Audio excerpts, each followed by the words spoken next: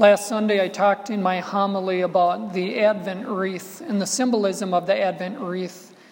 As we go through the season of Advent, each week we light a candle as we get closer and closer to that great feast of Christmas.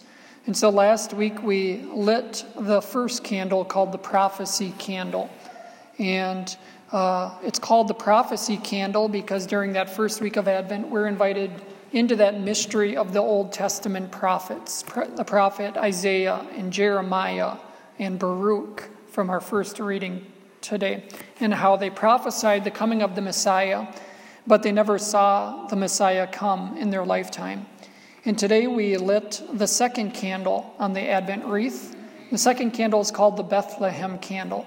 It's called the Bethlehem candle because we're invited into that mystery this week to pray with and meditate on that journey of Mary and Joseph as they travel to Bethlehem, seeking a place to give birth to their son, Jesus.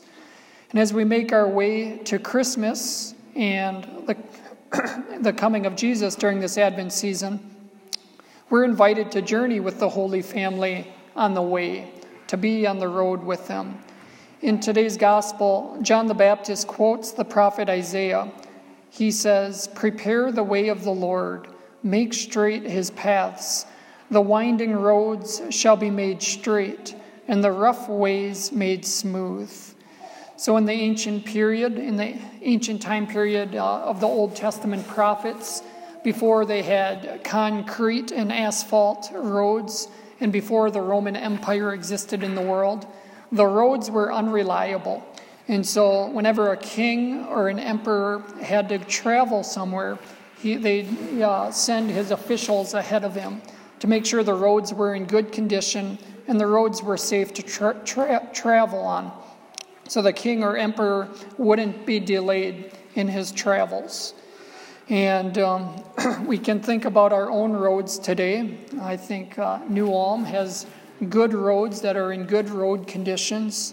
When I went to school in St. Paul a few years ago, some of the city streets were in poor condition, and I had to drive slowly and swerve the potholes. And every time I did hit a pothole, I apologized to my car.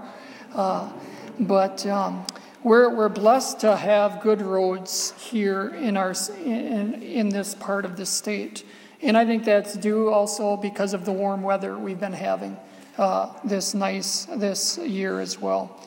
And so during the season of Advent, we're invited to fill in those potholes in our life.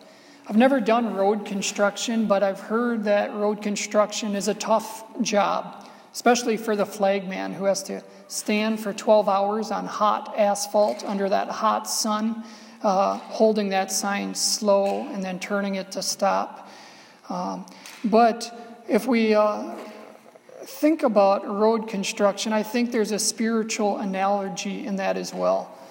Even though maybe it's hard labor and it's not the first thing we'd like to be doing on a summer afternoon, when all that hard work, that labor, that sweat, that effort's put into making these nice roads, we really appreciate nice roads later on in December as it begins to freeze and we have to drive to work or school or other errands and we're not swerving potholes. I think the same is with our spiritual life. During the season of Advent, there's a penitential character to Advent, hence the color purple. And so we're invited to make sacrifices during this Advent season and to put in the hard work during this Advent season so that we can reap the rewards in the Christmas season coming up in a few weeks. And so as we make our way through the season of Advent, we're invited to kind of slow down and just spend some time with the Lord and kind of do some introspection or examinations of our own life. And maybe we just ask the question, where are those spiritual potholes? Those spiritual potholes in our life. Maybe those places that are empty, that need to be filled in. Maybe it's, as we examine our life, we recognize maybe we haven't been taking the time every day to spend in prayer. We can fill that time, that empty time in our day, with prayer. Or maybe our lives are full of noise and distractions, empty of silence. We can fill in those times of noise and distractions with that silence. Or maybe fill in our day with reading from sacred scripture. As we make our way through this season of Advent and we're looking to read more sacred scripture, I might recommend beginning with Luke chapter 2. It's the nativity story, and it's the gospel we'll hear on Christmas. It starts and goes through the journey of Mary and Joseph to Bethlehem, and it talks about the birth and the shepherds and the wise men. So Luke chapter 2 would be a beautiful scripture passage to pray with during the season of Advent. And so we examine these potholes in our life, and if it's not the potholes, maybe there's places that are already full that need to be emptied. We heard in our first reading from the prophet Baruch, "For God has commanded that every lofty mountain may be made low, and that the age-old depths and gorges be filled to level ground." So maybe there's some lofty mountains or hills that just need to be kind of lowered, or we need to empty some things from our life. Maybe our lives are full of resentments or attachments to people or things. Whatever those things are that fill our life, we're invited to kind of remove that debris from the roadways to our hearts. We think about the story of the Nativity, and that was the problem that the Holy Family encountered as they were looking for a place to give birth to their son. In the Nativity narrative, we hear that there was no room for them in the inn. There was no room for them in the inn. The Holy Family was turned away. When the Holy Family comes to us during this Advent season, do we have room for them? Or are we like that innkeeper who turns them away and says, there's no room for you in our hearts? So today, during this season of Advent, we just examine our hearts.